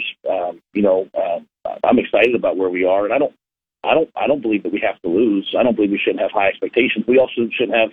I'm trying to teach these guys we shouldn't have any expectations other than today. It's so uncool. And you said earlier, control what you can control, but really the great ones, man, they just wake up every day and they worry about today. And so those are the things that we're trying to rebuild: the players' confidence, right? The players' expectations. I'm not saying it was wrong. Just, I haven't been here with them, and the way I do it's different than probably how Mickey and Scott did it, different than how Coach Riley did it. But I am only going to be able to teach what I know. It's not saying it's any better. It's just what I know. And if the players buy into it, then hopefully we have a chance to be a good team. Last question for you, Coach Rule. Appreciate your time. You're going to get a million questions about the quarterback position over the next few months, and I know you don't have an answer about it yet. But I guess what I always wonder is like you've got you got a returning starter come back, you got a transfer coming in. I assume, and correct me if I'm wrong, but wouldn't it be a boon to have two guys with significant starting experience on the roster come in the fall? Is that something that you really want to see? Is that kind of the hope with this whole thing? Or I know you don't know how it's going to play out, but I think a lot of people see that and they're like, okay, what exactly is going to happen with this? Yeah, again, when I say, no expectations, I really mean that. Like, my job is to recruit the best players and put them in the rooms. And so you look at the teams that are winning at a high level right now, the Georgias, the Alabamas, the Ohio State's, to be quite frank, they recruit the best of the best, and there's elite competition, and then they let it rip, right? So, talking about it doesn't really do much. For me, it's like, hey, we have to recruit the best players. When Jeff Sims came available, Jeff's an elite player to me. I mean, I've watched him. I think he's an NFL player. Watching Casey play last year, I thought he played really, really well. Sometimes under really difficult circumstances, and so. We're going to coach them all. I think that, when you watch the things that Chubba did, he did some really good things when he was in there. Again, it's sometimes in difficult circumstances. So it's as healthy a quarterback room probably as there is in terms of the depth. I mean, Richard Torres, Logan Smothers has played. Heinrich Harburg is a really, really good athlete, one of the fastest guys probably in our combo group. So I've never walked into a room this good. Who plays and all that, and that's all going to be earned. So I think it's a good situation. I think it's a real benefit, and I'm excited to see those guys get out there. And obviously, Casey can't do spring ball, but excited to see Jeff and the guys who could do spring ball get out there and really start to learn this offense. Coach, I know you're busy. I appreciate your time. Look forward to talking to you more. I don't know if you made any grown men cry like Satterfield did when he was talking about the fullback, but maybe that'll come along the way, because he definitely did that. There were definitely grown men crying in the state of Nebraska. I heard about it after the fact. But do appreciate your time, Coach. Look forward to talking again, and best of luck. We're pulling for you as the affiliate. Thanks, guys. All right, there you go. Matt Rule, head coach, Nebraska football. All right, we got to take a break, 8:29. It's LNK Today with Jack and Friends on KLIN. Why do you listen to KLIN? Let us know with a voice message in the free KLIN app. Urologist Malcolm Byron. You're listening to LNK Today with Jack and Friends on 1499.3 KLIN. All right, 8:37. Thanks for joining back with us here on LNK Today with Jack and Friends. Thank you to Nebraska head coach Matt Rule for joining us. If I've already got people asking me if they missed part of it or didn't catch it, if they could hear it, and it will. Nope, yes. I've decided to shut down the podcast. It's a live listener exclusive. No, we'll have the podcast up right after the show. Podcast will be up shortly. Just give us a few minutes to finish this radio show, and we will get it up. But Caleb, just I'm curious, just some initial reactions. We went a lot of places there with head coach Rule, and from just kind of the larger issues, the life impacts of taking this job to more of the specific stuff as we drill deeper in the interview. Your reactions? Well, there's obviously the football portion of it. Hearing the quarterback that last question there, that's exciting to hear about Jeff Sims. Especially when you do have a quarterback coming back. But he went through and named some other guys, and what was one of the names that he named? Put in there, Heinrich Harburg. Talked about him being a tremendous athlete, one of the fastest guys they have there. It was almost like the coaches were trying not to say Heinrich Harburg a year ago or through this last fall. So he's going through getting to know the entirety of all of his rooms. To me, the football stuff is gonna be the football stuff. I was more interested in some of that, like what it's like for his family and trying to move and get all of those details organized. Him walking home the other day from a game, just walking on the street, because he talks about that, and that's one thing that he has reiterated time and time again. He's just another guy. Like, he just wanted to go enjoy some sports. He's going to walk back to his apartment, wants to go be part of these events, not so people so much see him at these events, but because he wants to enjoy it as a member of the community. To me, that's something that's really nice to see, that it's not a bunch of show to just go, look where this guy was, look where he was here. Oh, he's got some other guys here. Let's make sure we get that up on social media. He's going to these things to genuinely support the other Husker student athletes in the community. Mm-hmm. To me, that's something that's just wonderful to see. Yeah. Couple of takeaways in addition, to what you said. It was interesting where I sort of hesitated to call it a rebuild, and Matt Rule said, "Oh, it's a rebuild." Yeah, right. He calls it a rebuild. And I was trying to and deep in my heart, that's what I feel that it is too. But I didn't know if he would feel comfortable, saying that or putting words in his mouth. Mm-hmm. But he clarified that right away. And so that I thought was really interesting because there's been a lot of discussion about that. And then the Rule build. That's good. Yeah. Get the t-shirts made right now. And then I thought it was interesting. I kind of set up that last question about the quarterbacks where I was. One of the things I continually think about is, man, if they could get the way to keep Sims and Casey Thompson on the roster, Nebraska has needed a backup with experience year after year after year after year, and they just haven't had it. It would be great. He didn't necessarily jump on the bandwagon of what I was saying there. He was basically like, well, we let it play out. But the odd thing about that is Casey won't be practicing in the spring. That's what I've been saying. It's so hard to evaluate not just that position, and obviously that's a very high-profile position. We've seen what things can look like if you're generally okay everywhere else and things start to fall apart because of injuries at the quarterback position. So you want to have a couple of those guys, but how do you evaluate that, let alone any position where you're seeing who may be the starter, who might be a backup, kind of where the order shifts, and you can't actually get a look at the guy until summer, maybe until start of fall camp. How does that look like if someone looks like they might really be the guy through the spring, and then someone might be right there ish with them, or they start to look really good in fall? How does that play out? Right. Yeah. And not just the quarterback position, obviously, but several other positions. But that's the one he's going to be asked about a lot, and it's just such a bizarre scenario.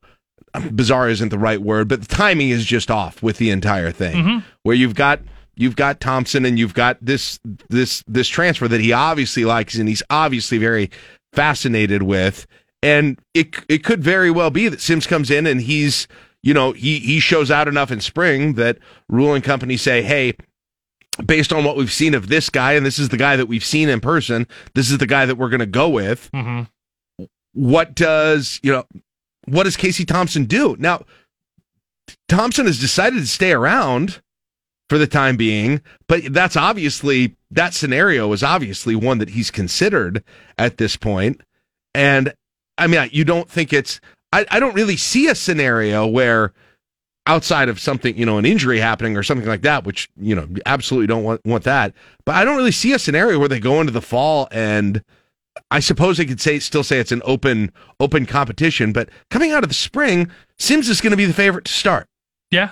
Sims is going to be the favorite to start. And I guess you never know. You don't know what you don't know about the fall, but will that be enough, whatever competition there is in the fall, for Thompson, who's a guy who's started for a long time? He's been the guy for, he was on and off a little bit at Texas, but obviously last year at Nebraska, he's getting to be up there in his age as a college student. Is he willing to potentially be the guy who's number 2 on the depth chart if that happens? And what does his willingness to do that mean about his going into fall ball? To me, that's really interesting. And, as somebody who's following it, I really would like to see both those guys on that roster.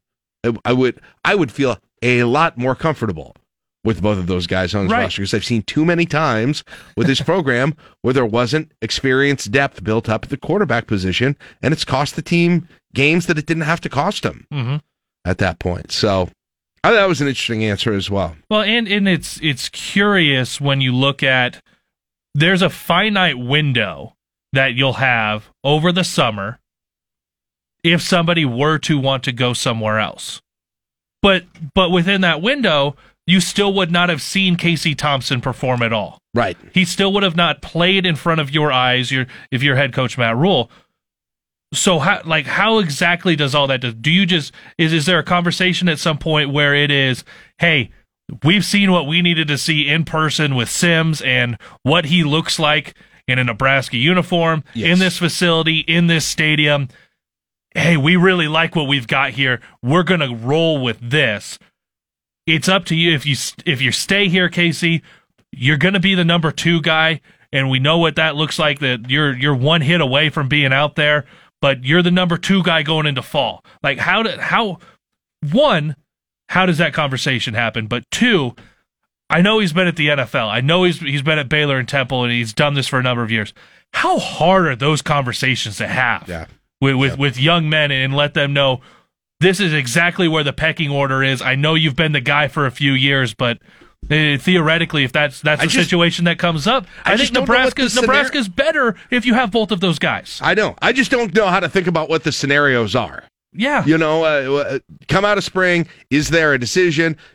I guess you probably don't make it. What probably happens is you don't say anything coming out of spring. You don't declare a starter. Right. You let them compete in the fall.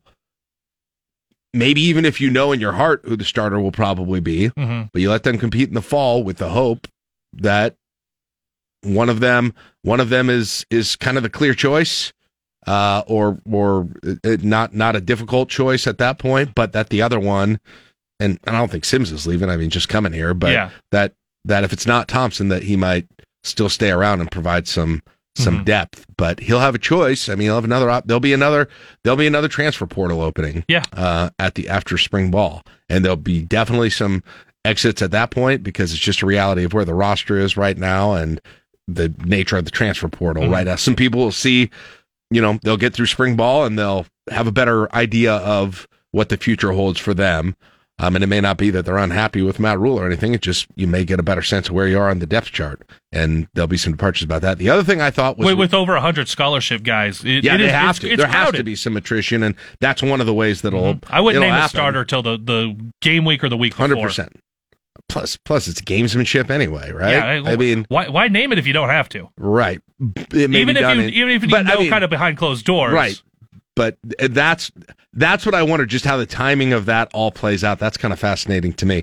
Number 2, I thought it was really interesting when I was asking him to compare and contrast the Temple and Baylor situations coming into the rebuild, and that was the question where he clarified that he considered it a rebuild, but talking about how different, he kind of set apart that Baylor, that Temple situation. He did, and those were both situations where in his first year, if you look at it, they had remarkably similar trajectories there. He came in those situations, and they had a rough first year. And then they had about a 500 year. And then they had as he would probably call it, elite year. We need an elite bell, by the way, for the he dropped it. He probably dropped 15 elites in that interview. But he very much contrasted Nebraska, the roster makeup, where they're at this year from where those two schools were at, and they didn't win in the first year. They didn't, and he's distancing himself from what those situations were, and I think that's probably going to be encouraging for it. Now, can they do it? We'll see.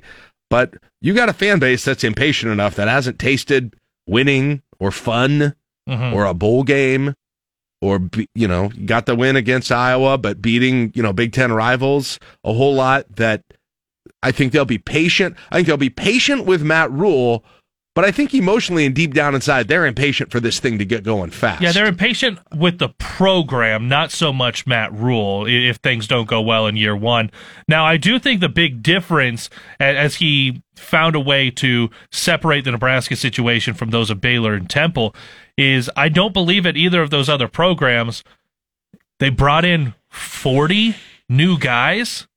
Like when you add the recruiting class plus the transfer portal, because the transfer portal, yes, there were transfers, but it wasn't as easy as it is now with the portal and the one-time free transfer rule. So they weren't able to go and flip those in year one in the same way that you're potentially able to do at Nebraska. Now, remember, we saw what Mel Tucker did, utilized the transfer portal, had a pretty good year one. And that, I think, is some of the blueprint for coaches now that you have that availability. It doesn't have to be a full year one. Let's hope we can get to 3-4, try to get to a bowl game. I think year one, they're realistically saying, yeah, let's get to a bowl game and figure it out from there. Let's get to that eligibility. I think that's realistic for this team. I was encouraged when we talked with him about the support staff and everything else that goes on around the program besides just those 10 assistants. Listen, guys, as somebody who competed in college athletics, no matter what the level is, you know not every school has the resources that University of Nebraska does. And so you see sometimes there is one person to help with mental health at an entire institution. To go through and have all of those people available that are not just offensive and defensive analysts going to help out with special teams, but that support staff that's there to help out the coaches here or there, with the recruiting, help out with the student athletes themselves, and you're able to build those connections in a deeper way that we've seen it a number of times. If an assistant coach leaves, someone in that room might not be as tied to the head coach. You have these support staff, so you have so many more connections with all of these student athletes. I had a great connection with my event coach in college. I didn't really have a connection with the head coach because it was a different head coach by the time that I'd got there than the one that had recruited me. I had better connections with the support staff in the academics office, the athletic academic office, than I did my own head coach. Those were the people that probably tethered me more to the program than even the head coach. So, yes, we're going to see them, a lot of the folks that come in, those, whether it's a high school recruit or transfers, they're going to be tied to the coaching staff, tied to head coach Matt Rule. But that support staff is a giant deal behind closed doors that probably is never going to get the credit that it will properly deserve, but it is a big deal. Yeah, absolutely. So there you go, podcast. If you didn't get a chance to hear any of that, and spring. One other interesting nugget in there, he did say that the coaches will be able to start this week watching the players work out, which sounds kind of weird, but see them perform in person. Yes. Which was that was another one of my questions, was sort of like, what's the difference in seeing a player on film over and over again versus what's the difference between when you finally get to see them on the field. Yeah, you actually see them move in person. Yeah, it was interesting to hear he said he's been watching video of previous practices. Yes. Before he got there, as much as anything. That's great. Yeah. You could see how some of the guys, if you weren't able to completely see them in a game, did they go through some adversity in practice, have a couple of bad reps? How do they bounce back from that? Maybe they do look really good in practice and he just didn't translate to some games. Yeah. Maybe he sees a practice and goes, I thought that guy should have got some more game reps. Like, I think that guy maybe should have had some more game day snaps. Yep. There might be some of those in there. That was interesting. I didn't even think of it. I guess it's a little obvious now that you've got all of that at your disposal, and you want to see a guy who maybe didn't play a whole lot in a game, and you want to see what they look like. You can go back to practice. You can go to let's pull up the practice on October 4th and go to the live session on that, and let's see how so and so looked in that. It's obvious, but I mainly thought about him watching like game film, kind of with this whole thing, but doing a lot of watching the practice films as well. That's nice. Yeah, there you go. And I think he goes to going to all the sporting events. You kind of asked him about that, but he basically said, "Look, I'm not doing it to show, for any sort of a marketing PR situation. It's just because I think it's in part because there's probably not a lot you can do when you're not working. I mean, yeah, it doesn't have." You're hanging out with staff the entire day long, working. You don't have your family there. You could hang out in the apartment. And if he's not watching Real Housewives, I guess keep working or watch TV or something else, or you could walk down the street and go watch a basketball game or a tennis match. Or I would absolutely like that. take advantage of that perk. That makes sense. Yes. Yeah, I would. Plus, you just sort of get the feel of the university, of the athletic department, the people that are working around you as well. So. And how about that? That I was really curious about staying at your potential boss's house while you're secretively in town interviewing for the job. But that just shows. And you got some, a woman and Trev's wife who you don't know, picking you up at the airport, taking you to her house to stay there. Yeah, but that just shows the great relationship that Trev Alberts is putting forth to go through to make that hire, but hey, this is what we're doing, and for Matt Rule to go through and list his former ADs that he had great relationships with. Yeah. Obviously that stood out to him. Yep. Yeah, he did, and he did that at his press conference too. He, all of the places was having an elite relationship. Elite, as he said, an elite relationship. Yes. All right. Hopefully, we can give him some elite restaurants some more elite restaurants to eat at with Much Madness, the selection show. Much Madness from Friday. Elite. I was gonna say you have the Elite 8, but we changed that to the Eat 8. Now I feel like you got to change it back. Maybe with all of these. We'll get his Elite 8 compared to our Eat 8. There you go. All right, it's 8:55. We'll take a break. Wrap up the show after this on KLIN. Urologist Malcolm Byron. You're listening to LNK Today with Jack and Friends on 1499.3 KLIN. All right, that is it for our show today. Thanks to not only Matt Rule for joining us. I don't want Joe Jordan to get overshadowed. And I got a big show for you tomorrow as well. It is What Chaps Your Hide Wednesday. Your chance to get it off your chest on the show. Facebook.com/LNK Today is the place you should be looking this afternoon when you think of what is chapping your hide. Or you can text us, the Rick Stein Recognition text line at 402-479-1400. We'll also open up the phones for you at 710. Also joining us tomorrow will be, I believe we have Lincoln Symphony Orchestra tomorrow, and we'll also have John Bishop, who is joining us tomorrow as well. So those will all be some fun things. And then Thursday, Back to Generation collaboration. I believe we still have more Journey and Styx tickets to give away, and Nebraska basketball tickets to give away, probably to the Wisconsin game here coming up this weekend. Yep, I would guess. You nailed it. Yep, so we'll have both of those. I don't even need to look in there. I'm like the amazing Karnak and just get it by osmosis. And then Friday on the show, Request Line Friday, Valentine's Day edition. Great chance for you to give a little bit of an early Valentine's Day present to your sweetheart by dedicating a song to them.